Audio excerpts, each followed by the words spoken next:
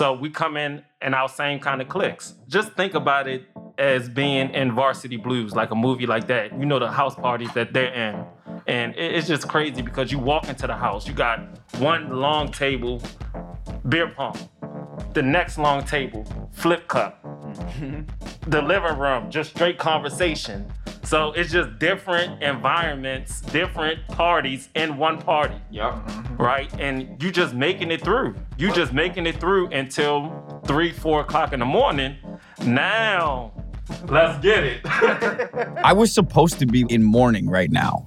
My friend just died, and that morning, and even the performance of that morning, it so quickly became secondary to what I knew was my mission, the thing that would make my dad proud of me, the thing that would give me an excuse to quit other stuff that I didn't want to do anymore, like piano lessons and Cub Scouts, the thing that would make girls pay attention to me, the thing that would make guys want to dap me. I knew I had to make this fucking basketball team. I don't know that there's ever been anything in my entire life that felt more urgent than making that basketball team.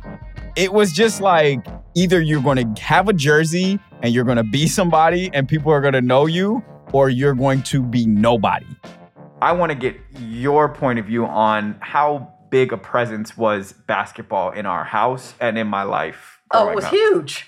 If anybody walks in our house now, they'll see how huge it was. Your dad played basketball in high school and in college. He played for Columbia. He was a star in Detroit on his basketball team in high school.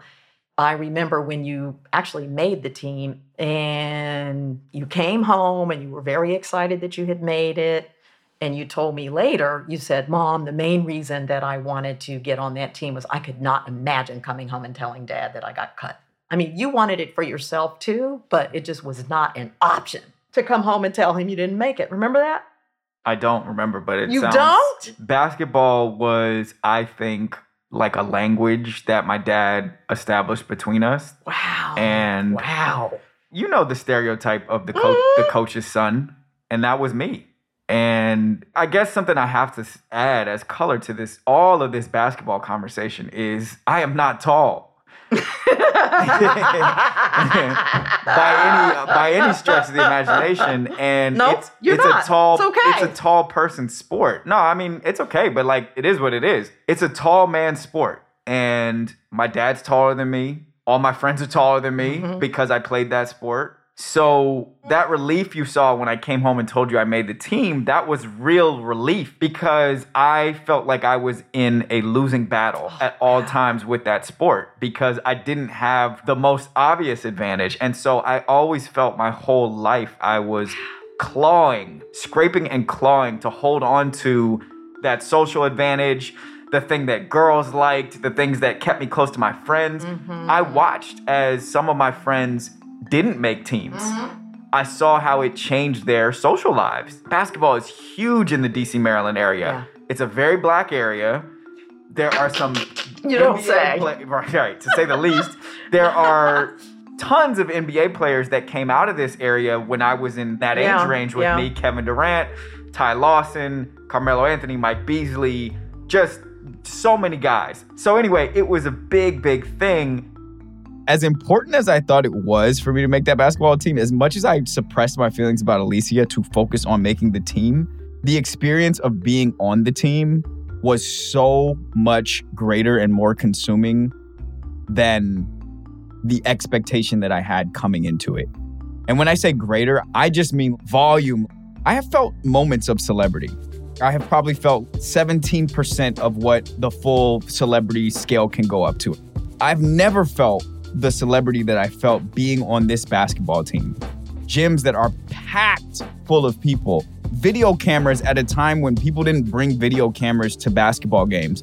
We had highlights on the news. We had fan sections from other schools. We have our own fans. They're singing songs. They have chants. They have face paint. Everything you imagine from a movie about college basketball, put that in a gym that only holds about 1,000 people so that they're literally sweating over the court that we're all on. That was our basketball experience for that year. The game is only played for an hour and a half to 2 hours, but the intensity of the ferocious sort of fawning from the community around us, the intensity of the games that continued on into our lives after the games were over. So we know we in our travel suit, our new fresh whites. So we put them on, just knowing when you step in that building, it's almost like game day. Mm-hmm. First period, everybody in their Blake attire, everybody face painted. From the first period, I don't think we was really focused on doing schoolwork. Yeah. It's very tough on game day. So many distractions. Yes. So many people wanting to talk to you.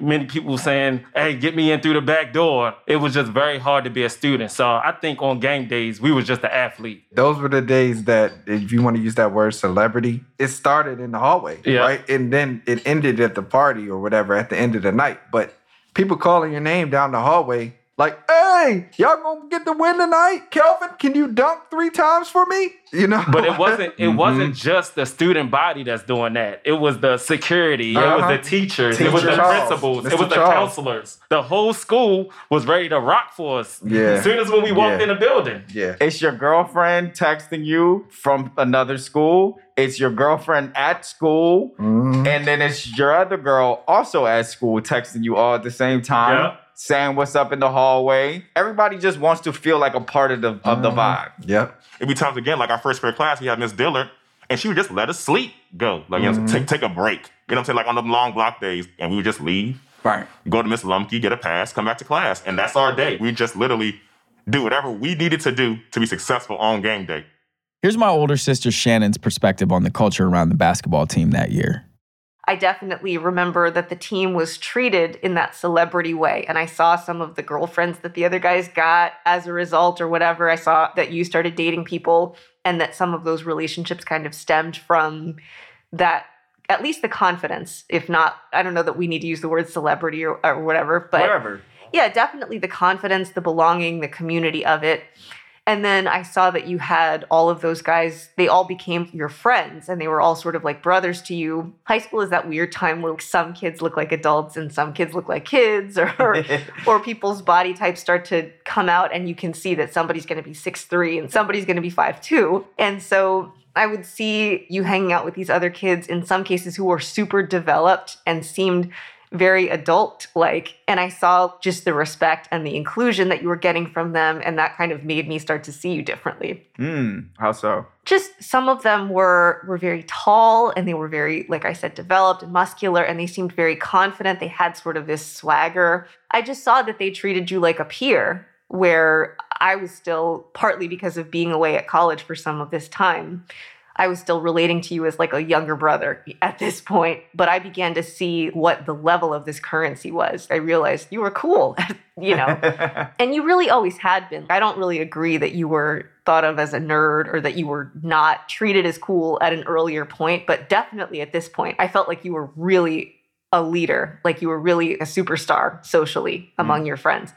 My friend Theo didn't make the basketball team till his senior year. So he got to experience life at Blake before he was an athlete. Okay, so Blake High School was a pretty diverse school in terms of like race. We had probably like 20% African-American kids, which is kind of big in our area. The regular breakdowns for everything else. But in terms of sports was kind of like the key. If you played sports, you were kind of treated raceless.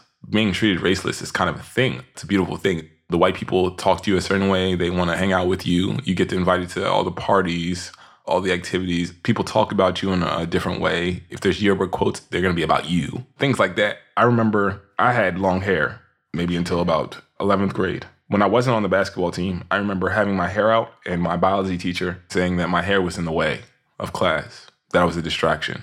That was always stood out to me because I still remember, and I love these guys, but I still remember Kenny and Sean McNeely and all them. Their hair was always out. Yeah. And girls would be playing in their hair and, oh yeah, there's a game tonight, and everything was cool. Right. But this is you on the outside. This is me on the outside. Before you're in the program. Yeah, so it's like, wait a minute. You mean to tell me that if I get a basketball jersey, I can wear my hair out without being a distraction? Interesting.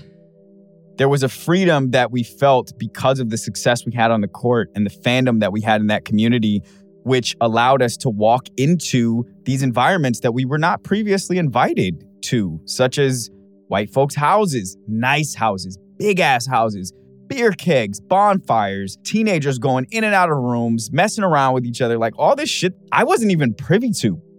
I didn't know that black kids went to the white kids' houses sometimes because they didn't, but the basketball team did.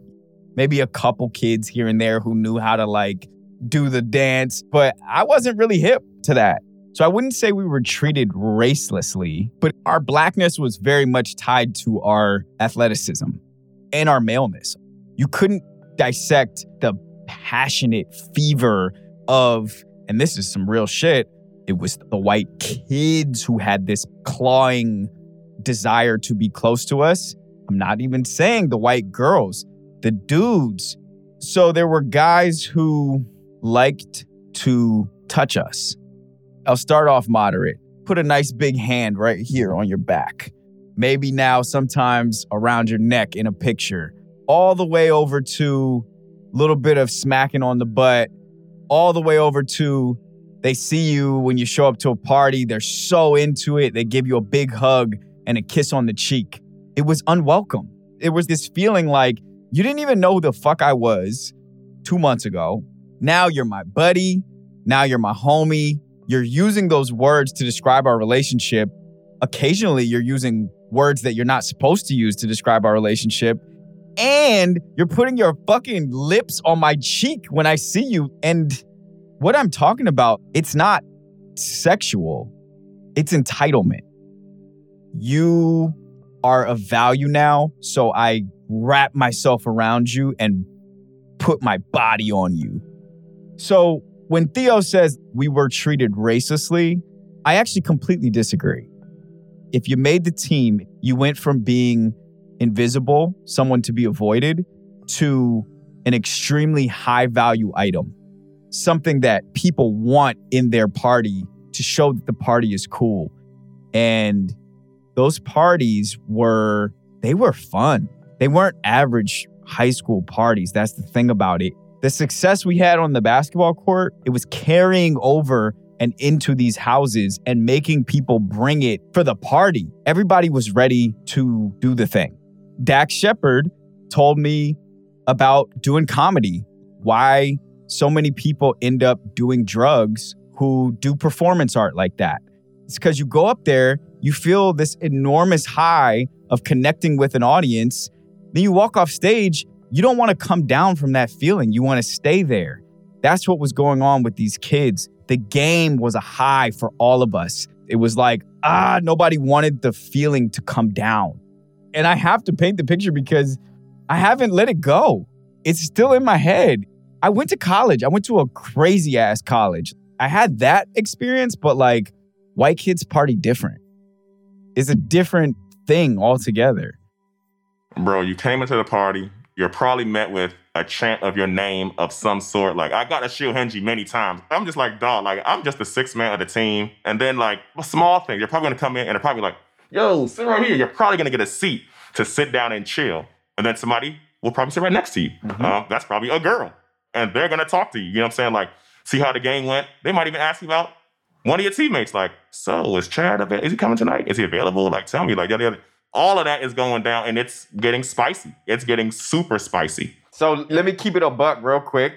These are white people's houses. Right. And we are all black. We're black. And the white boys on the team are not coming, except for maybe Greg Carey. So we are several cars, a caravan's worth of black teenage boys walking into a white person's house, generally greeted by a white mother or father who is happy to see us there. Mm-hmm. And walking downstairs into a basement where basically anything goes. Right. So we come in our same kind of cliques. Just think about it as being in Varsity Blues, like a movie like that. You know, the house parties that they're in. And it's just crazy because you walk into the house, you got one long table, beer pong. The next long table, flip cup. The living room, just straight conversation. So it's just different environments, different parties in one party. And you just making it through. You just making it through until 3, 4 o'clock in the morning. Now, let's get it. Now we're going to decide who's in this room Who's in that room? Who's in the living room? Who's downstairs in the closet? Who's in the bathroom? Yep. We're going to get through until it's that time. Yep. But it's just crazy because, like we said before, it's like a movie.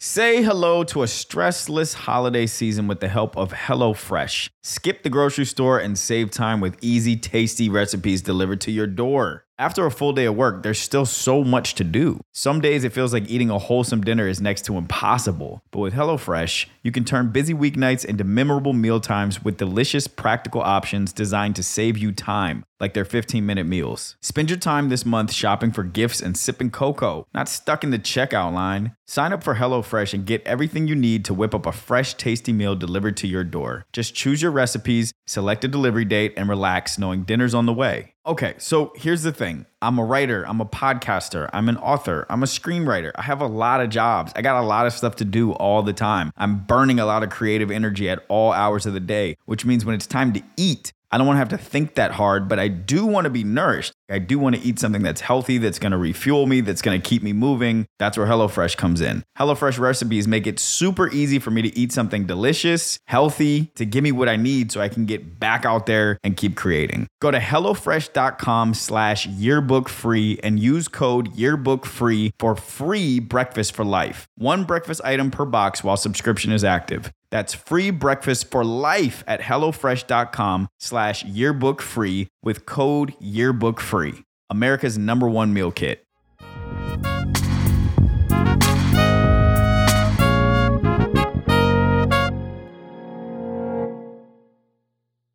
Even the adults around us noticed how much fun we were having. Here's our assistant coach, Coach Wiggins. I was kind of jealous that I wasn't a student during that year because it was almost like a TV show. I think of that football, what is it, All-American? Friday Night Lights, All-American. See, I never really watched Friday Night, but I watched All-American recently. And I'm like, yeah, when I see that, I think about y'all. Where do you get this diversity of students? Hey, the black basketball team, and there's some white students in the basketball team, and they have VIP passes to everywhere where not necessarily all of their friends could go to the party up in Olney. I hear about the parties with a lot of the white students, and that's in the big houses in the community. And you guys were there. You guys were in it. You had the pass to get in. You had celebrity status. I mean, it's magical. It was magical. You know, you listen to music, you talked about the game. If it was a black party, there was dancing. Right. If it was a white party, there was not. Yeah. Same music, no dancing. Yeah, exact same music, no dancing. More drinking, probably a little more smoking. Yeah. Honestly, like probably a little more hooking up at the white parties. The white parties. Yeah. I feel like the white kids, they had the better parties. And being on the basketball team was, for me, my ticket into those parties. Yeah. I did learn about everything from their world. So their world is the one that we're all modeling after when we were in high school, college movies. Yeah. You know, Road Trip at that time, and Euro Trip, American Pie when they went off to college and all that stuff. So they were very much trying to emulate what they saw in those movies. And at the time, that's what I thought was really cool. It was two different types of fun. So let's say like the black parties, one, they're usually at a venue. I don't know why exactly, but my guess would be most of the black families they didn't have jobs where they're traveling all the time. Yeah. And if they were, they will make some type of arrangement for their kid so that the kid wasn't able to throw parties while they're gone, which was the complete opposite of, say, our white counterparts. So the black parties, it's usually at a venue. It's usually music-centric, dancing, the whole bumping and grinding party kind of thing, which was totally fun. With that, you mix and mingle. You're chopping it up with people from other schools. Sometimes it was all good, and then sometimes your group of friends is eyeballing another group of guys the entire night, waiting for somebody to do something to set things off. But then you go to the white parties, usually somebody's house. There's always beer. It's definitely more of like an alcohol-driven scene. For us, being black, and I never felt judged, because we were black at these places. Sometimes I would wonder, like, if the parents were home, would they be okay with us being there? You could feel it. Yeah, obviously I didn't expect for it to be the kind of love I would get if I went to, say, your house or something like that. But sometimes I did wonder, if so-and-so's mom was home, would they be okay with us being in their basement, even if it was just something innocent? In their basement, sometimes in their bedroom. Some of these parties we're going to, they're letting in like 50 high school kids into these random houses in the burbs. And big houses. Yeah, huge houses, music, people are bringing games, there's beer. Sometimes people are bringing kegs. And now that I think about it, how did some of these people even have the access to these things? Bro, I never touched a keg. Like, I never picked up a keg till I was a senior in college. like, how are you even getting this stuff? And I mean, of course, we felt cool because we were being invited to it. But I won't say that I wasn't comfortable in those situations because it felt like people looked up to us. People wanted us around. And I guess in terms of like school hierarchy or whatever, like we were towards the top. The other thing I would say that was different between the two parties was that at the black parties, the lights are off, and at the white parties, the lights are on. And I don't even know what is the significance of that. I still can't wrap my brain around it, but there's a couple things about the white parties that I want to explore a little bit, because I would say being in the band and like wearing glass, there was a lot about me that was very nerdy. And then I was also an athlete, so I had that kind of thing. So in some ways, there were times where I felt like an imposter in both environments, but sure. I definitely felt more comfortable, just literally physically comfortable in the black environments because I knew those kids. My girlfriend was in that world. I felt like I kind of knew my place a little better. Yeah. In the whiter environments, there was this sexy danger about it a little bit. It was like, I don't know if I'm really even allowed to be here by their parents, my own parents. And I'm only like just now really getting to know white girls. I'm like 16, 17. It was like a little enchanting for me. So there was another major difference between these parties, and I can't pretend like I didn't see it then. In fact, I was very aware of it then. There would be very few, if any, black girls at the white party. I have one specific memory going to a party in Olney, one of the houses that we always went to, and somebody said a purse disappeared or something. This particular time, we had brought two young black girls who were friends of ours, and somebody said they lost a purse. Someone was accused of stealing that purse, which was one of the two girls that came with us. And I just knew they didn't steal the purse. Like, the way that you kind of know your friends or whatever as a kid, I still to this day, I'm like, there's no way this girl stole a purse. And the result of it was, and I don't remember if it was directly communicated or if I just took this on myself, but it was basically like, don't bring any more black girls here. Yeah. And that felt like the vibe sometimes was like white girls, white guys, black athletes, nobody else, no black girls. Did you see that? I didn't know any black women who wanted to drink like that. So you think it was about the way we were kicking it? Yeah. I didn't know any black girls who wanted to play beer pong, shotgun beers, that kind of stuff, which is not to say that they didn't exist, right? I also wasn't friends with girls. You know? Yeah. I was friends with men. You were captain of the football team. The girls that were there were through no action of mine. So I can't really say if they were welcome or unwelcome. I will say that when things would go wrong in a party setting, black people were the first to get blamed. Oh, yeah.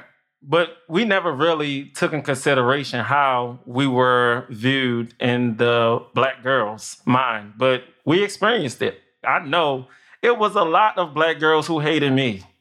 Because, like you said, we didn't provide them with our presence after the game because we were funneled to the white parties. You know what I mean? Yeah. And I was getting the side eyes, but I was confused why I was getting the side eyes. I'm like, damn, I didn't do nothing to you. And it was girls that I used to like have relationship with, not physical relationship, but we used to be cool. We used to come by the hallway, what's up, what's up, what's up? And then it was just one time where they like, yo, like, what's going on? And I put it into perspective that that's what it was. It was that after the games, we was not giving them the time that they wanted. Mm-hmm. We were straight to the other's house. We didn't go to the black parties like that. You were able to participate in things that were not in my reach at that point, because those parties that we talked about where you were allowed to bring one friend who was black or whatever, that friend was understood to be a guy. Black girls were just not welcome in that space. And there was no equivalent white guys looking for the social validation of black girls. And so what I experienced at that time was probably some envy. It wasn't conscious envy, because what I remember of my own experience then was just feeling like I did not belong to the place where I was, which was this community in high school. I just felt like I was not a relevant person for the people around me. And so I just kind of like didn't participate in anything in that space. I don't even know that regret is the right word. I'm happy where I ended up and all of that. But I did experience being very, in some cases, like violently excluded from the same sphere that pulled you in. And some of those white girls, of course, had reasons to want to capitalize on like your social currency. This is a really progressive community. You get a lot of points if you have a black friend. You get points if a black guy is attracted to you. That can really validate that you're a certain type of person or whatever. My sister Shannon's time in high school was very different from mine. She's really smart. She's a writer. We think similarly. We talk similarly. I knew that we were different socially, and I thought that the reason was just because nature, God zinged me with a social gene, and my sister, he made a little bit more introverted or something like that. But now I'm an adult, and I know I'm an introvert, and I now can see that what actually happened was that she was a girl, I was a boy, and even though I was a natural introvert, I could pull off the performance of being charismatic because people were open to it, because I was a guy. People responded to me differently because I was a dude. White people responded to me differently in a spectrum of ways because I was a dude. I mean, those parties, being able to walk into that world and walk out of it, however dangerous I now as an adult know it was at the time, it was an adventure. I saw things, I learned things, I experienced things that I wouldn't want to give back. My sister was 3 years older than me, so our social worlds didn't have a whole lot of opportunity to collide. But what I know is basketball is what gave me a hall pass to experience certain sides of life. But what I also remember in this school, in this area, in this part of the county that was such a mashup of races and cultures, and not in a particularly harmonious way. A friend of mine, a song came on. We were listening to country or alt rock. We were probably listening to Dashboard Confessional or Yellow Card or something, you know. And a rap song came on, and then my friend said, "I didn't know we invited niggers to the party." She wasn't calling me a nigger, but I was the only black person there. And I just kind of left. I just like got in my car and left. The one disappointment I had was that everybody was sort of neutral about the moment and preferred for me to handle it with that person as opposed to taking a side. And they all had my back and agreed that it was messed up, but they weren't really willing to do more than that. Yeah. If the same thing happened today, actually, I do know they would do more. But we're children, you know? Yeah. Something probably felt wrong for them, but they weren't sure if it was wrong. For literally everybody involved, it was our first time in that experience, right? Everything we're describing here, this is on the low end of the spectrum in terms of the intensity of race in the country we live in. I live in New York now. When I think about where do I want to raise kids, my heart and my brain, they pull up an image of the suburbs and the fences and the bonfires in the backyard and the football field, the grass and the trees and the fireflies. That is a vision of what I think most Americans have been told is perfection. And while I knew that I wanted to go in and tell an honest story about where we grew up, I felt this guilt about exposing the warts on something that we all told ourselves was next to perfect. My friend Marcus, who was one of my best friends from our rival high school, he was with me on the night where that parking lot fight broke out and one of the girls got killed.